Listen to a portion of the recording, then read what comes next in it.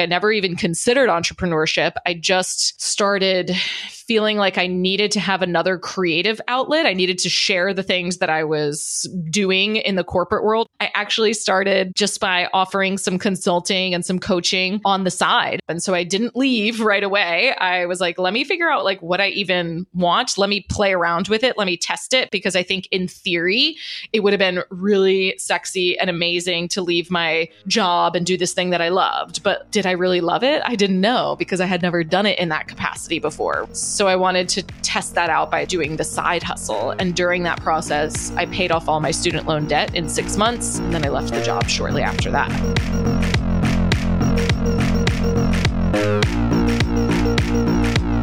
Today is a special day, because this is the very first Academics Mean Business episode to include a guest lecturer.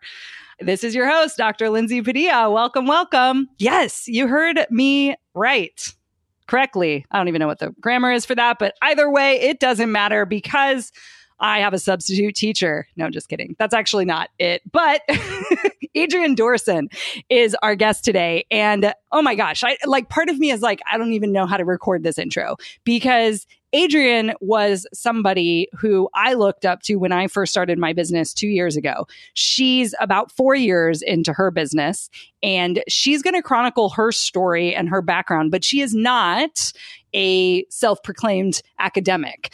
She did go on to graduate school, actually, and she had an MS in ecology, a little bit more fancier of a degree than ecology alone, but she'll explain it. Natural something, I forget. But either way, she does have an academic background, but she never wanted to become a professor. She never wanted to really stay around the academy. She was playing with the idea of a PhD, but she basically looked at a very bleak job market around the time of the recession and basically took a job in corporate. And then from there, her story takes off into starting her own business. So yes, she was an early mentor for me. She had a podcast that I learned a ton from. So it's so cool coming full circle and being like, having her on, being able to share her expertise around efficiency, productivity, and, building a team and building a business that runs without you.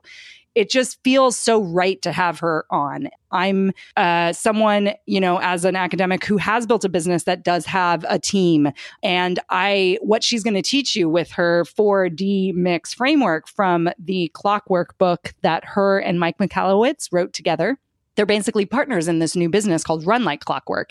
And she's going to teach us how to set up our business to do well and how to basically delegate early on in our business in order to start moving ourselves and our business forward, and to make basically prevent ourselves from making some of the mistakes that I definitely made early on in my business. So it's a beautiful conversation, and one that I would love feedback on this, one that I actually was surprised at how much there were parallels to academia, even though that's not, being an academic, even though that's not what she would describe herself as. So I kind of loved it. There was a whole bunch that resonated with me, and I basically am taking that to mean it's going to resonate with you. So I hope you enjoy the first ever guest lecture. And if you do, please, please, please let me know. Let me know if you want more.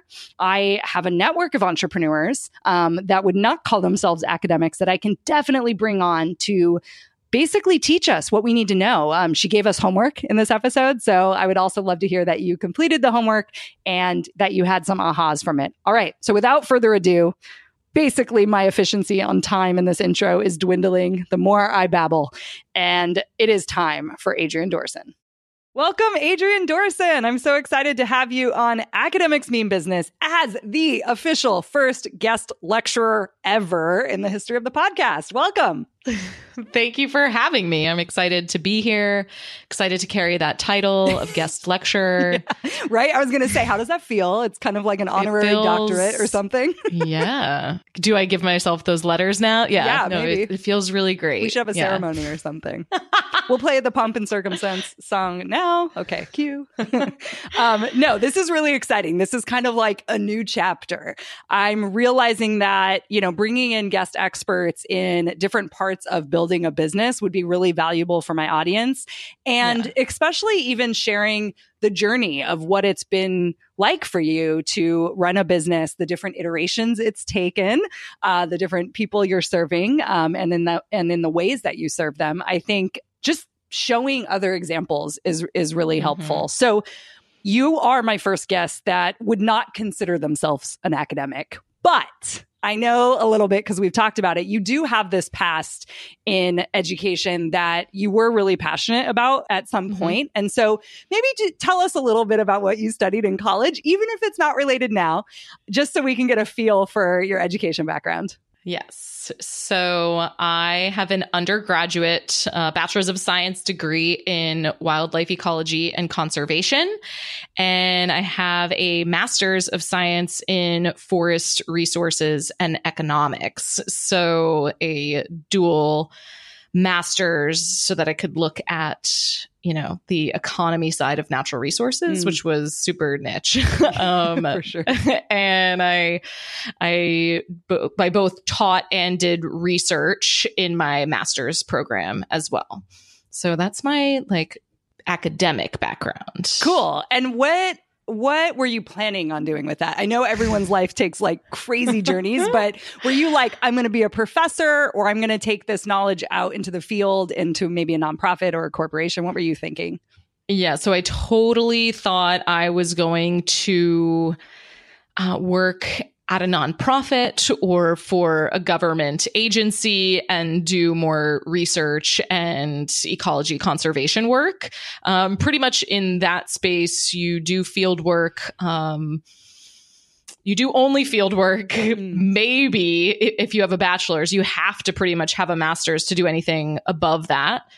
So that's why I went back and got the master's, because I wanted to be able to do research and potentially teaching. I wasn't sure if I wanted to get a PhD, and I kind of waited in between my bachelor's and my master's because I thought if I went back right away, I didn't know exactly what I wanted to get it in. And so it's really interesting because I still didn't get it in something that I utilize today, even though you were trying to prevent that. I was trying to prevent that, but you just can't. You never know what direction your life will turn. But I ended up, it was, not a great time in the world, in the US, the recession time. And I ended up doing some environmental education for a few years. So I was working with students age kindergarten to high school and teaching them outdoorsy stuff about the environment. And it was one of the coolest things I ever did. It got me really comfortable with teaching. That's for sure.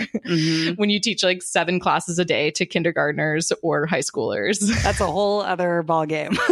Yes. For sure.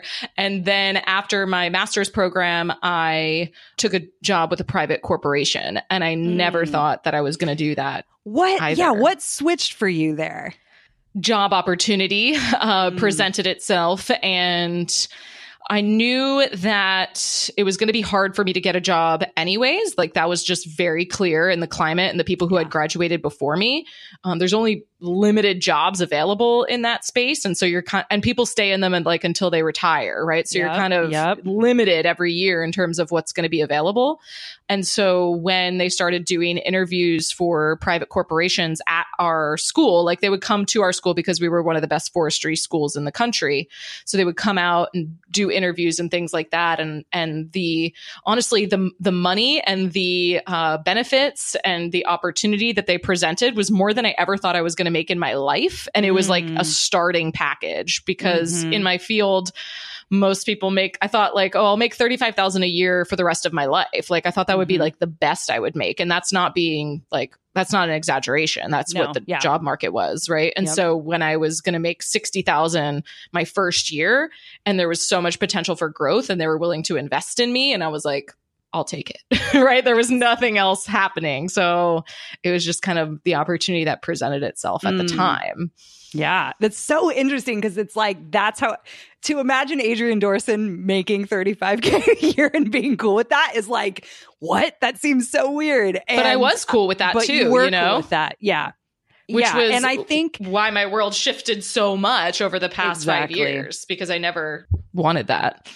Totally. And I think my audience will really resonate with that because a lot of academics go in for the love of knowledge, right? And, caring for the environment is this very like public act that, isn't valued that much in our society currently, unfortunately. And so, as a government job potentially that you'd be getting or a nonprofit, you tend to put your passions and the things you care about in the forefront, and money and taking care of yourself is on the other side of that. And I love that because I think that will definitely land with a lot of people. And the idea that we kind of make decisions about, especially like knowledge and pursuit of information and learning and teaching and those kind of things. We kind of just keep going. And then we make decisions when we hit certain points in life. And I think you bringing up the recession, I remember those days too. That's when I decided to get my master's, was during the recession. And then we jumped right into grad school. And so I know a lot of people, or doctorate work, a lot of people make that decision of like, oh, well, I think I want to teach. And so I should probably do that while I'm trying to hopefully land the professor job, which another job that's very rare to land the tenure track job, like you were looking at. So you're looking at this grim job market, and you're at this like kind of fork in the road. And so you go with the corporation. Okay. So I know a little bit of your story around that. What made you want to start your own business? Yeah. So when I was in that private corporation, I felt like I was getting a lot of good education there. I was doing more of the business side of things, to be quite honest. I wasn't out in the field as much as I originally thought I would be. But there was still, I worked for a forestry company. So it was a private corporation still in the forestry world. And I did have like some touch points to the land and to the timber and things like that, which were important to me. But I was getting a lot of business development. More specifically, I was trained in Lean Six Sigma, which is all about operational efficiency. And that led me to more projects in the corporate space where I was able to utilize those skills. I loved that work, but I didn't love the corporate environment or the things that held me back from doing my job, right? I felt like at a certain point, I felt like they were paying me to do something that they weren't eventually letting me do.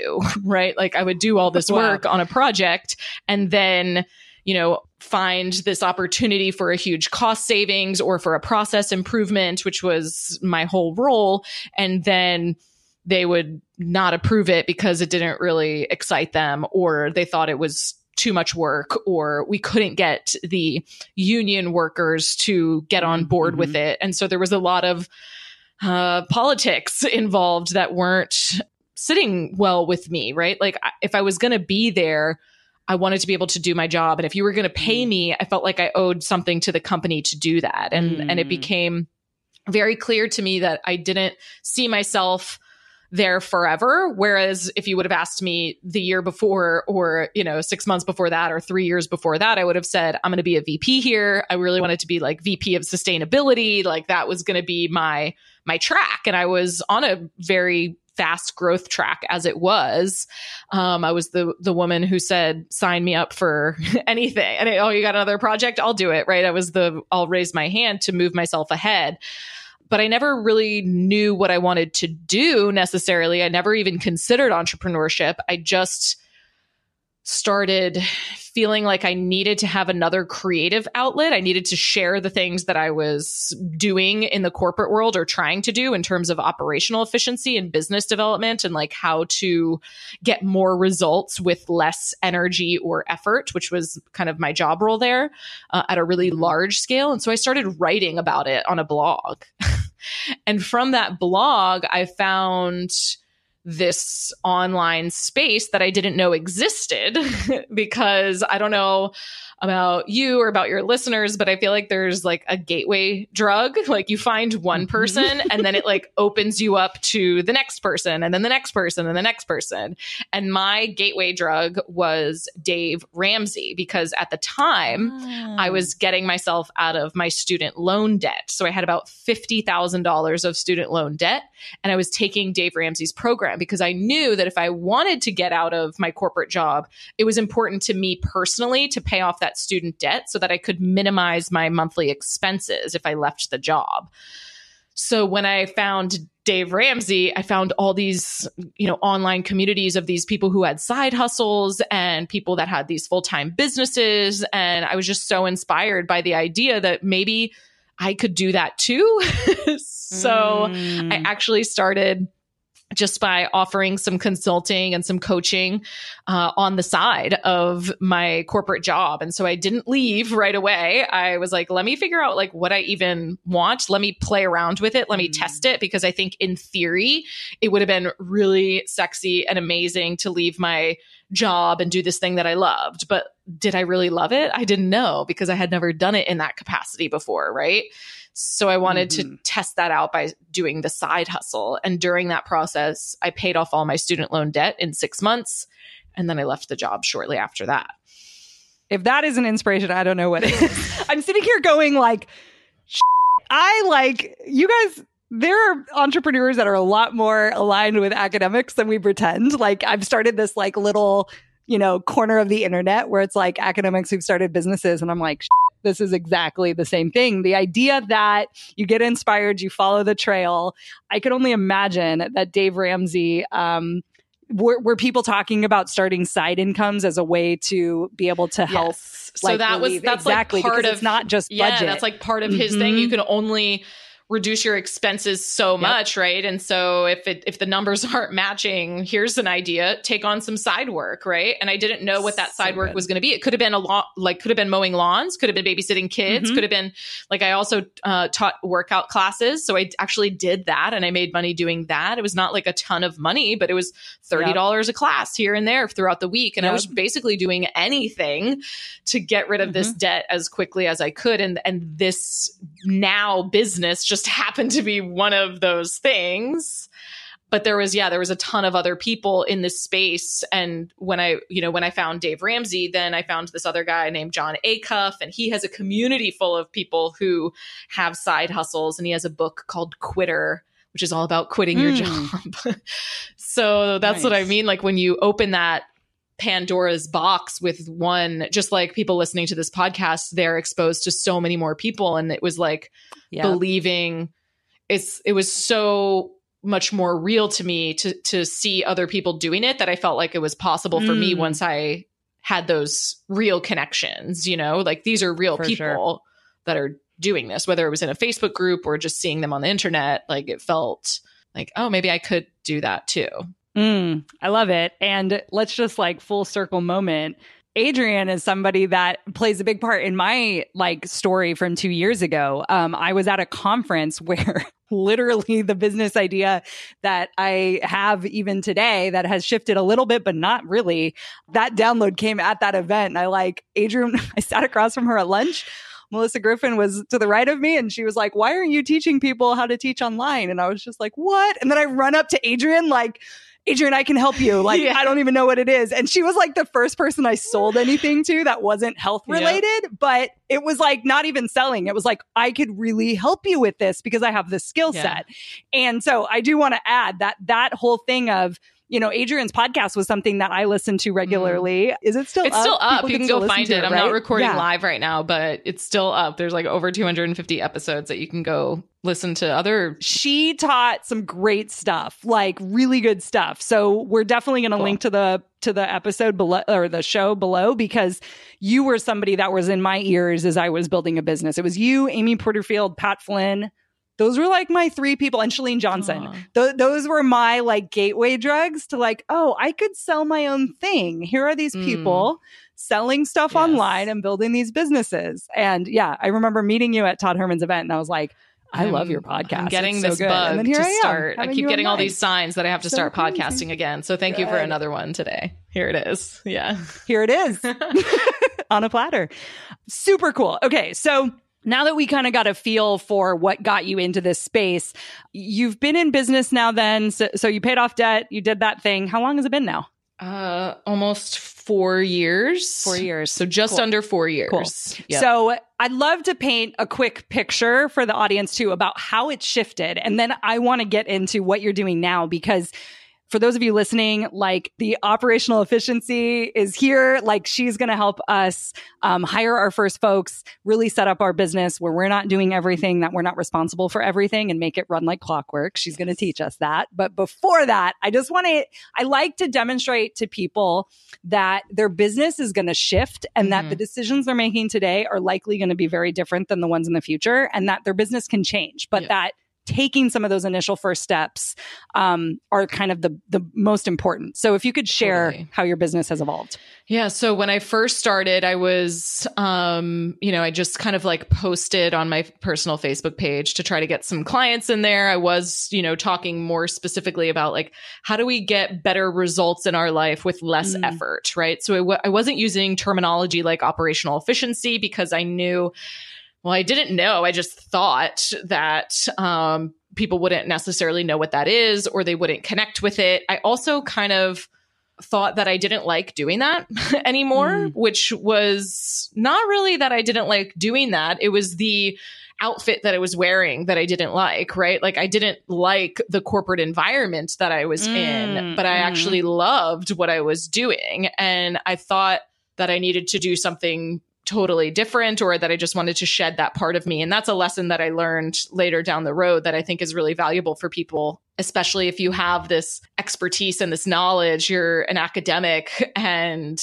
you have probably the curse of knowledge that you think everyone knows this thing and they don't, right? And that's what I thought. I thought that everyone knew all the things that I was doing there. It felt very basic to me, or something that people wouldn't want. And, maybe a year and a half, 2 years into running my business, I realized that was the thing that people actually needed and that I was actually the best at.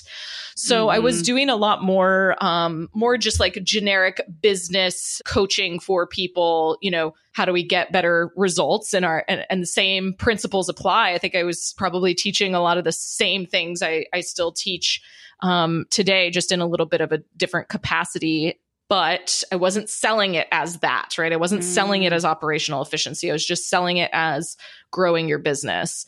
And that's what I thought people wanted. And it did work for me. It taught me every lesson that I needed to know along the way. And I still am very good at that, right? Like I still can help people in that area of business strategy and how to get maximum out of what you're doing. So over the past, I'd say year and a half, I've developed a partnership with an author and a speaker.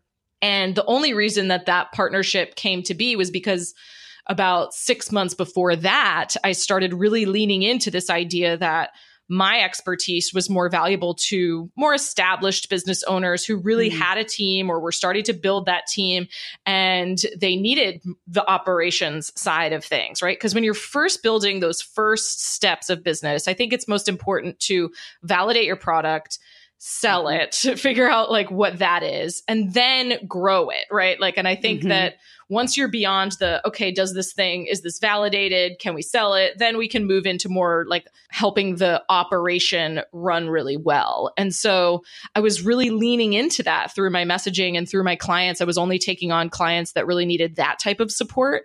And when the author, his name is Mike Michalowicz, he's written a few books, and he was looking for someone who had like a Lean Six Sigma and operational efficiency background. And I had a peer who was like, oh, I know someone. And the only reason that he made that connection was because I was brave enough to start talking about this thing that I felt like no one would know and no one would understand.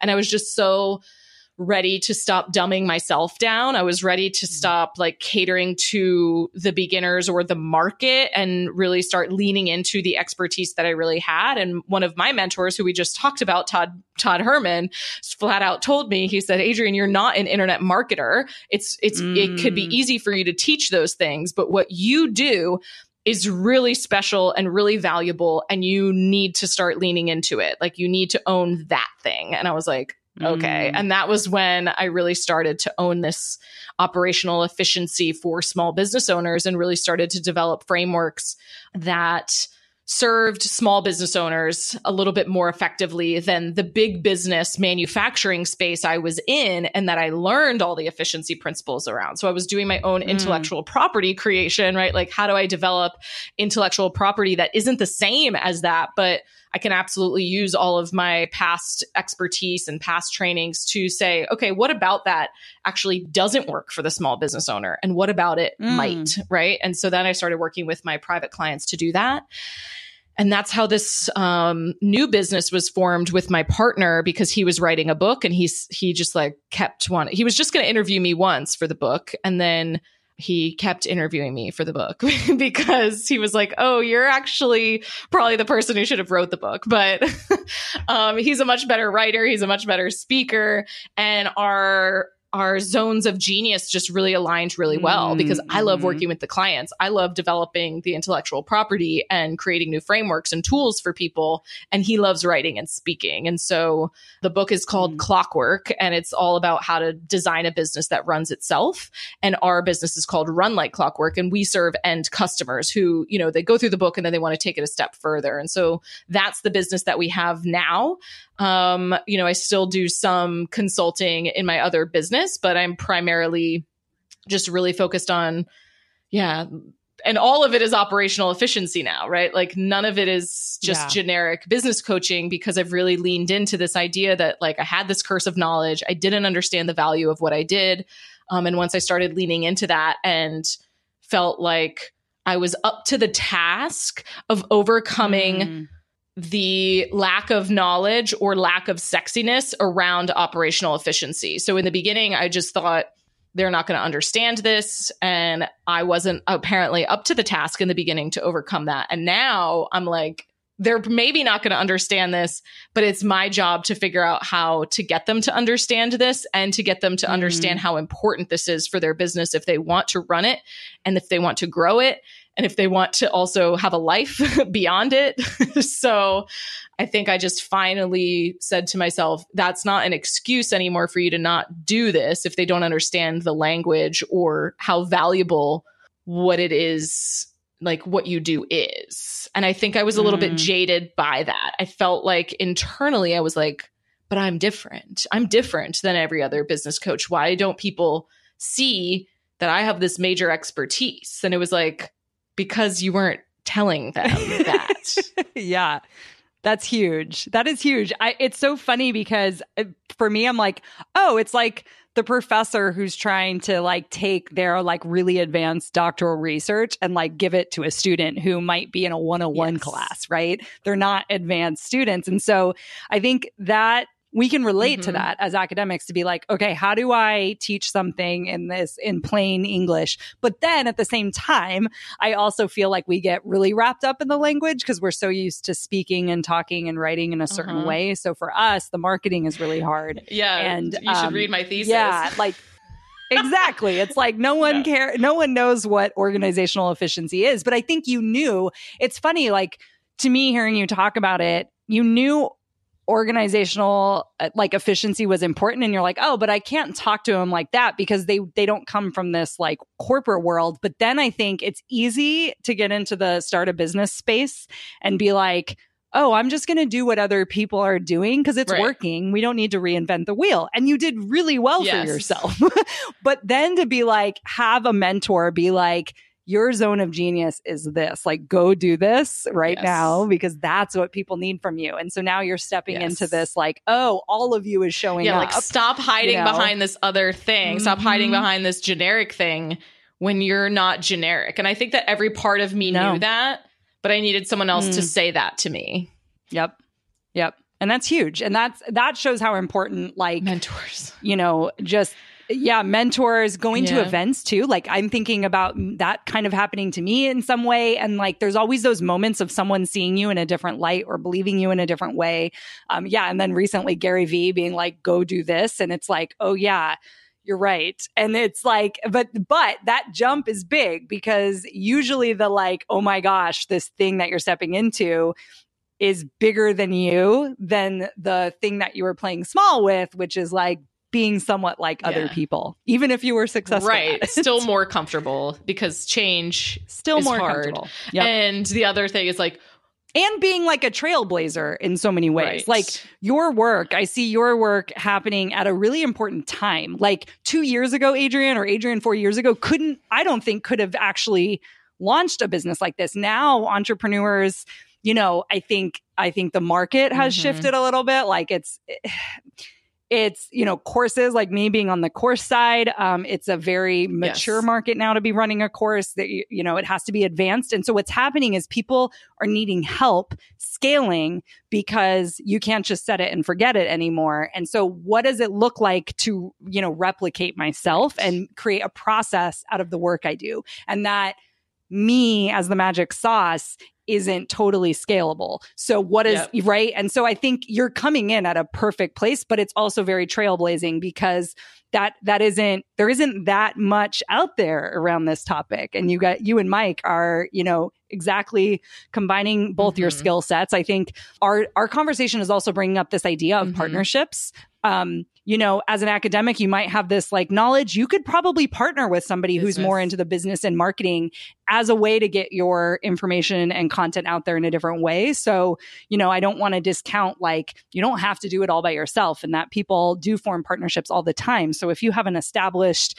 academic background or knowledge, or, a series of books that you've written and you want to create a course on that, or a membership site, like, partnering with the right person that has that skill set could really elevate you as an academic as well, and public facing. Like that's not ever even an option that I was hearing about or that was exposed to me. And so I never had like intentions going in that like, oh, I'm going to get a business partner. Like I was doing great on my own. Right. So like, why have a partner? But I just saw our ability to stay in our lanes really nicely. And be able to serve our customers even better. And that was the main focus. Like, how could we serve more people? How could we do this even better? Like, just focus on the thing that you're really great at. And so that's an option for people. I think that most people aren't talking about that as an option, right? But it is. It's true. It is an option. Yeah. I'm seeing it more and more. Or maybe not. Maybe I'm just like paying attention to it more just because I've seen people do it. And it has to be the right partner. And caveat, right? And the right partner. It's almost like a marriage. Like, do you make yourself better? Like, does your partnership make you a better version or whatever they say? It's like marriage with a lot more money flying around. Right? So there you go. Good problem to have. So, Adrian, I'd love to give us some of your knowledge as our guest lecturer, coming from what you've learned running a business and particularly creating a team. I know I have some listeners who are just kind of here for the inspiration, but I also have some listeners that have businesses running right now.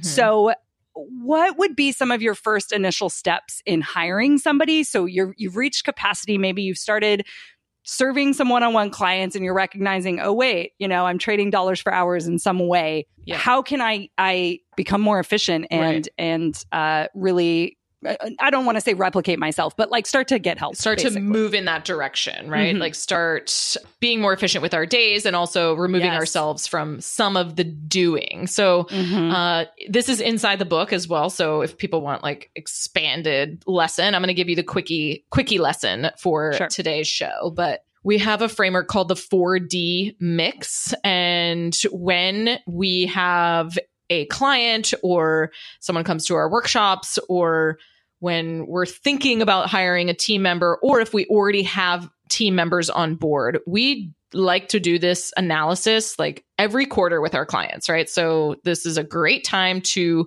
start thinking about this. But what we do is some time tracking. So you're going to track your time for at least 3 days. I like to get at least a week would be a good amount of time because it'll give you there's always some outlier days or outlier tasks that are thrown in there.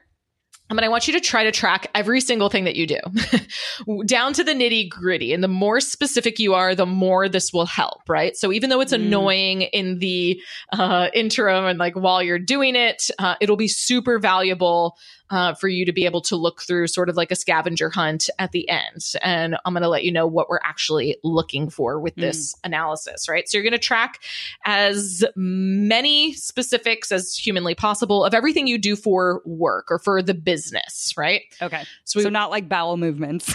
Yeah, we don't need to track that. Unless you're taking too long and then maybe we should have a conversation. But everything business related. So I don't need your like morning workout in there, but if that just helps you keep everything on track, do that too. It won't matter. And once you do that, we're going to assign each of the activities that you do one of these Ds. And so I'm going to go through the Ds so that you understand like what the heck I'm talking about. All right. So the 4 Ds are a way to understand what type of work you're doing. Okay. So there's different types of work, and every business owner typically traverses all of these types of work at some point, and your mix or your makeup of what types of work you're doing is going to change over time, right? Mm-hmm. So the first D is doing, right? And doing means that you are the person who's actually doing the work, right? Like you're doing the tasks. Everything relies on you. And this is typically where we all start, pretty much all of us. We all start at the beginning, right? So all of us start pretty much doing the majority of our tasks. So that one just is pretty straightforward. You know, you're responsible. So anything that you are doing, you're going to go back to your time tracking and just write next to it in a new column. I like to just do it on an Excel spreadsheet, right? Doing. These are doing tasks or activities. The second D is deciding. And this is one that this is a new concept that we're talking about in the book. It gets very much overlooked in the space of team building. And this is when you actually are assigning tasks to other team members, right? So assigning tasks, you sort of have task rabbits. And what happens is when we're in the doing and we're doing like 100% of the doing, we start thinking to ourselves, wow, I can't bring on any more clients. I can't serve any more customers if I'm still the one doing everything. I need to hire someone to take some of this off my plate. And we think that by hiring this first person, whether it's part-time, full-time, contractor, your kid, it doesn't really matter, right?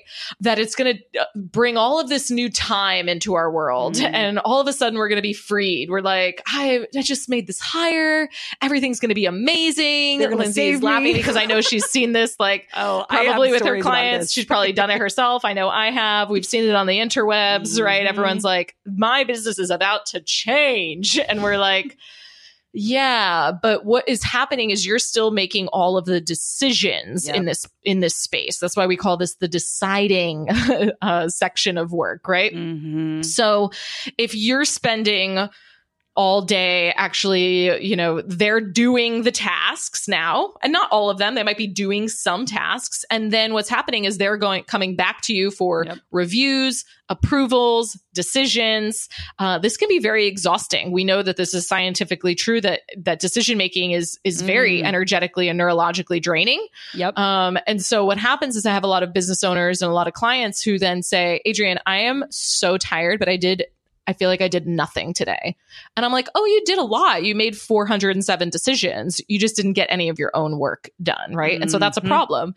We have 28 million small business owners in the United States alone. 22 million of those small business owners are the only employee of their company. Wow. So to me, that means they're getting stuck in this cycle of doing and then bringing someone on into the deciding.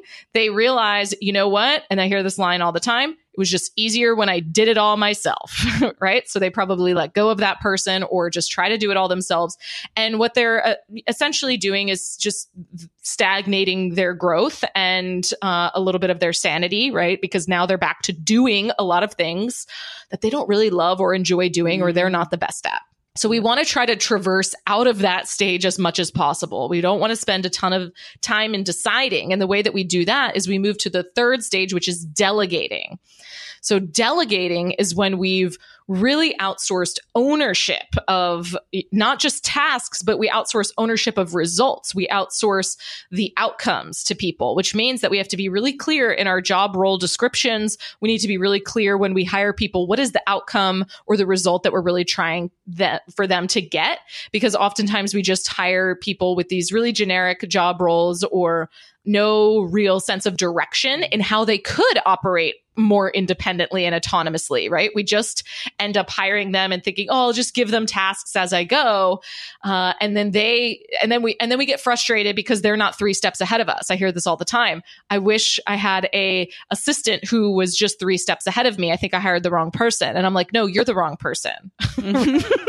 Common denominator. The common denominator is you, because you're not giving them the tools or the support or the responsibility. You're not trusting them enough, or you're not giving them enough decision-making tools and frameworks. We use a lot of decision-making guidelines, decision-making trees, things that can help our team understand the brand and the business. We want them to start thinking the way you might think, or at least think the way the business might think, because this is where people bite themselves in the ass, is that they start thinking that they're delegating, and then they let team members make decisions. And then when a team member makes a decision that is still correct, but it is not the same exact decision that they would have made, they relinquish that power, or they go back and they say, oh, this is kind of good, or this is good, but I would have done it this way, or I'm going to change that because this is the decision that I would make. And I just want people to understand that by doing that, you're only lowering their confidence and their self-trust in their own decision-making.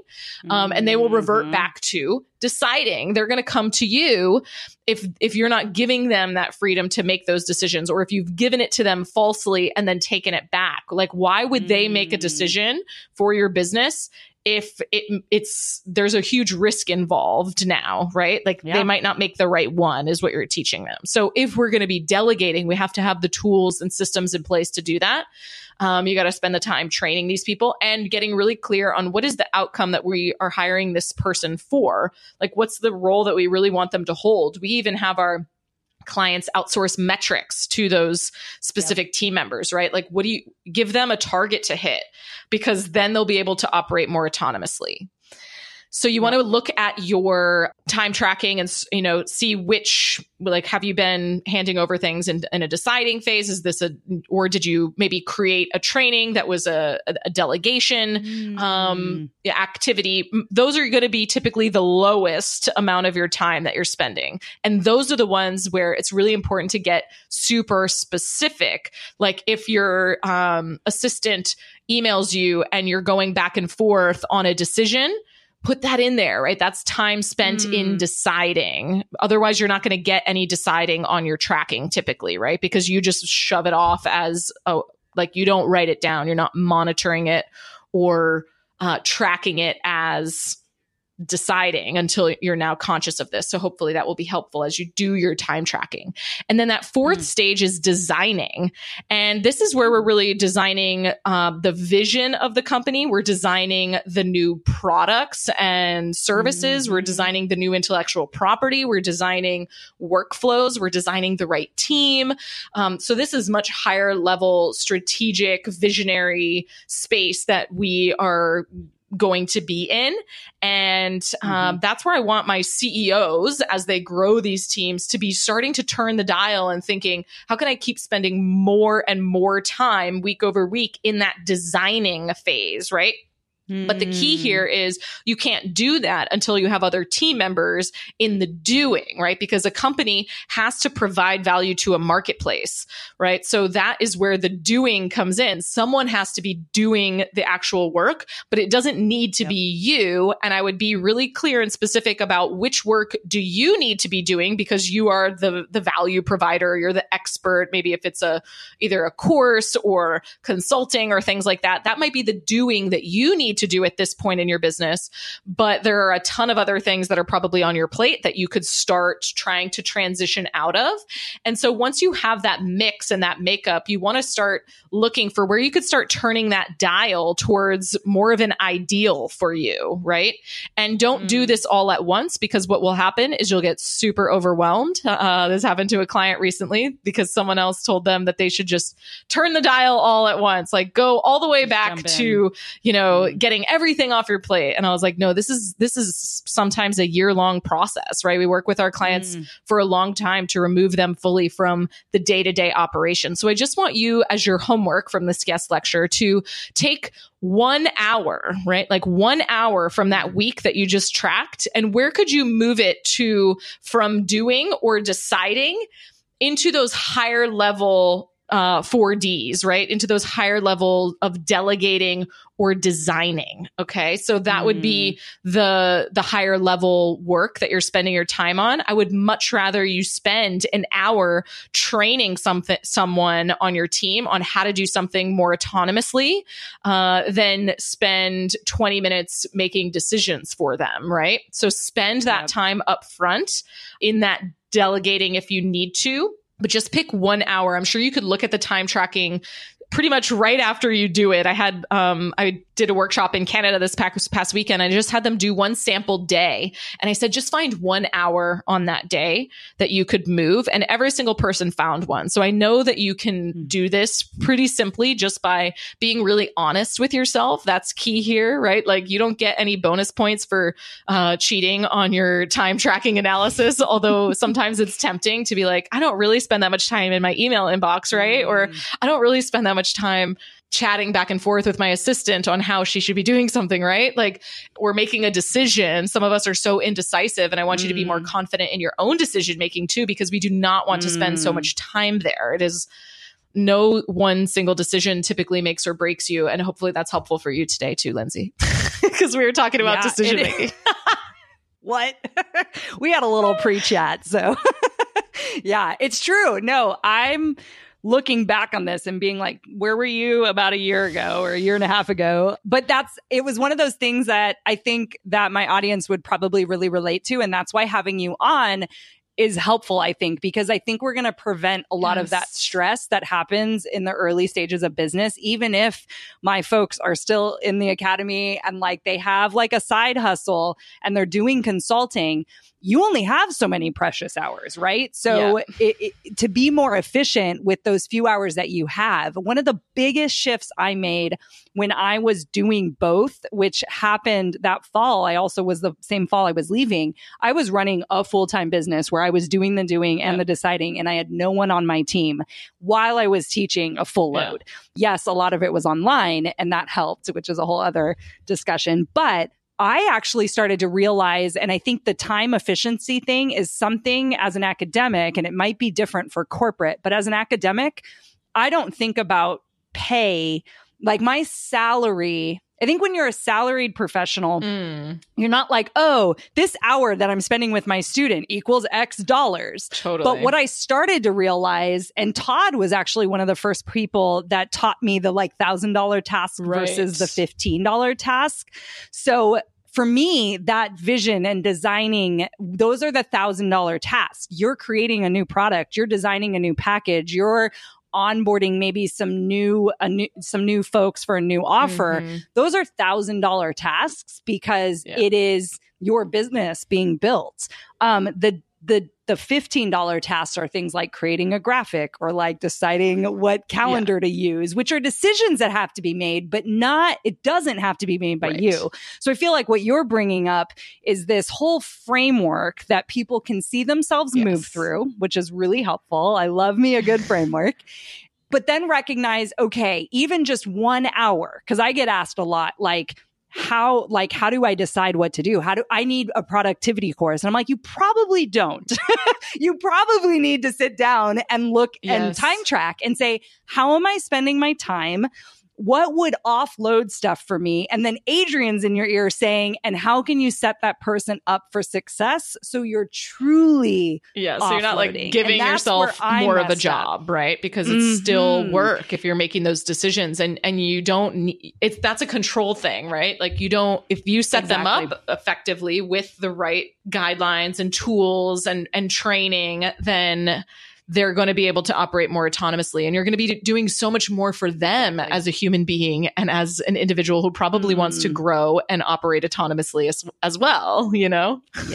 Yep. And be trusted and empowered. I mean, I keep aligning it to being a professor. Like we want our students to be empowered to, right? Like we are not, most of my progressive professors out there aren't like, oh, I lecture and good luck and hopefully you get an A. It's all up to you. There's like this co-creation thing. That's how your like employees and contractors want to be seen in an organization that's running well. They're a part of a team. And so what, we can take some of those classroom analogies and really apply them to business. It was easy for me to see my employees as like humans who like had families. Like I was very empathetic, and it wasn't that they were serving my business. But what I don't think I knew was a lot of what you're teaching, which is like, how do you actually manage people? I was never in a management position in my life. I chose my profession because I didn't have like a typical like 9-to-5 job, which is what a lot of professors do. So they come in and they start a business and they're like, I need to learn how to do this correctly. And I feel like Adrian and Mike and what they're doing with Run Like Clockwork is like, that's like, there's nothing like this out there, I promise you. Yeah. But I think that even as an academic, like you said, like teaching or treating the team members like you would want to treat your students is actually a great analogy, right? Like we don't want to do it for them. Like we don't need to take these responsibilities away from them. And in actuality, what is that actually teaching them? Nothing, right? Then they're not able to grow and develop and become even better members of our team. So I think that even as an academic, give yourself a little bit more credit, everyone who's listening, that you do have a lot of these skills, because you get rowdy students to do this work all the time, right? So imagine if you're paying someone. Yeah, the boundaries we create, all of that. Yep. Yes. It's different. Like, and that transactional relationship, I think that was part of what I had to learn as well. Like now I'm somewhat responsible for their livelihood, even though I'm not, which has been part of like something I've had to like learn. But yeah, I'm looking back at those early days of my team members that I hired. And while they took a lot off my plate, that's all I was doing was following up on projects. And I was like in Slack, it doesn't matter what tool you're using. If you're in there all the time on call every moment, I'm sitting here going, why am I not creating a course? Why am I not? And then I start judging myself, right? And it was because I never got out of the deciding phase that early on. And I tell people all the time, because they my think, husband in was a big one. When it comes to operations, we have a very integrated people and processes approach. Whereas a lot of operational, programs or systems out there, I think, want to go with like, you just need SOPs, or you just need to automate, or you just need to do this, or you just need to hire that unicorn. You just need to hire the right person. And I'm like, actually, you could have the best tools. You could have the best SOPs in the world. You could have the best workflows. But if you don't have the leadership and the people to implement them, that ain't going to work.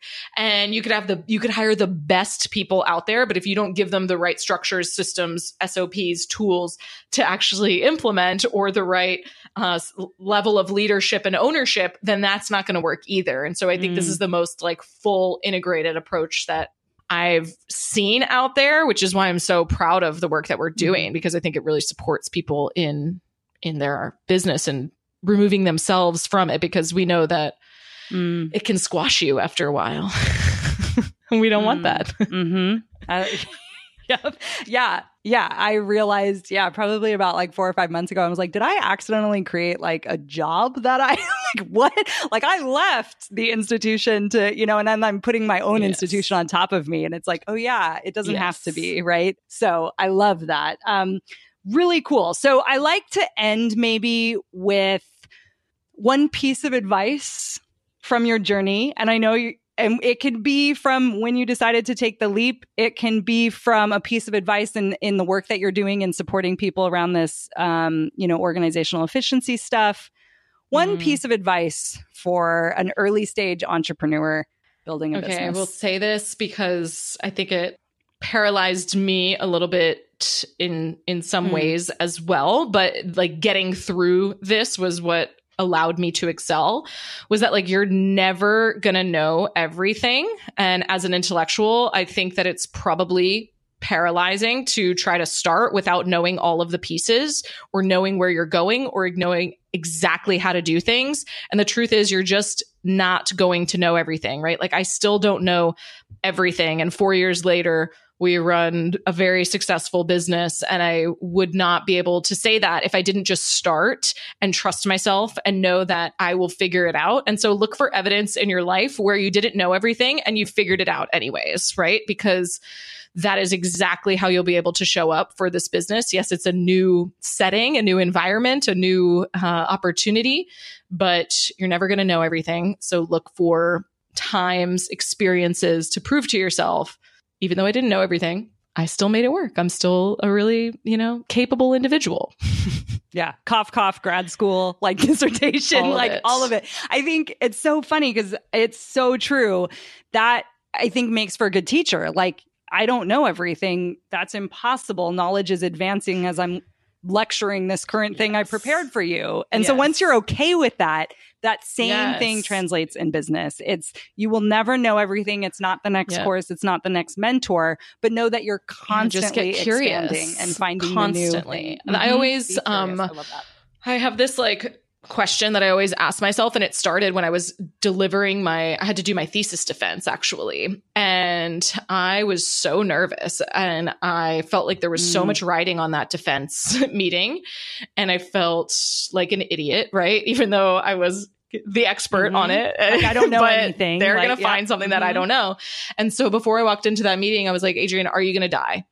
And I was like, no, I'm not going to die, right? Like the worst thing that happens is not really that bad, right? Like maybe I have to come back another semester and defend this thing, but you're not going to die. I felt like I was going to throw up on the table, but like I wasn't going to die. And I still use that. Like it's such a simple perspective question and it's so silly potentially, but it got me through a lot of, hard things in both my life and business growth, because there have been times when I didn't want to do something. And I'm asking myself but is it going to move you towards your goals? And are you going to die? Right? I was advised by a mentor to imagine the worst case scenario and be okay going there. Like, what does it look like? What is the absolute worst possible thing? So death is, that's like the easy thing, but then you can get to a situational thing and say, what does the worst case look like? Most likely, even you feeling into it, you're like, oh, even if that happened, I'm not going to die is the end of that. And then it doesn't feel as hard because you've thought through the worry that we can create, the story that we can create in our heads about that's basically protecting us from being uncomfortable and the fear. And if we go, oh, that's what it would look like. Yep. Oh, yeah. So I actually always ask myself these 4 questions. What's the best thing that could happen? What's the worst thing that could happen? And I go through it like you do, the scenario, like I'll end up under a bridge and I will be homeless. No, it's never the case, right? Like I'll always go get a job at Starbucks or something. I'll be fine. I believe that enough about myself. And then are you going to die? And does it move you closer to the goals that you want? That's it. I think a lot of people don't have that last piece. That is a whole other... We'll have to have you back on for that. There's a whole episode on my old podcast, actually. We can link it up.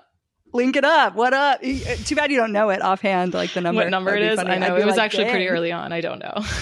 We'll link it in the show notes. I mean, her whole thing, you should package that. That should be a course or something. I'm going to send all my people over there. Well, thank you. I appreciate that. Maybe we'll start back up soon. Adrienne. Yeah, for sure. I can't wait for the next iteration of your podcast, whatever it is. It's coming. It's coming. Heard here first. No. Very cool. Well, thank you for joining us. You did amazing. You are now an honorary guest lecturer on academics. I'm going to put it after my signature. Thank you. We'll give you some letters. Letters. A&B. GL. Honorary guest.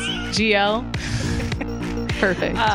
Always Thank you for having me. Yeah. Thanks for coming by. We'll see you next time. See ya.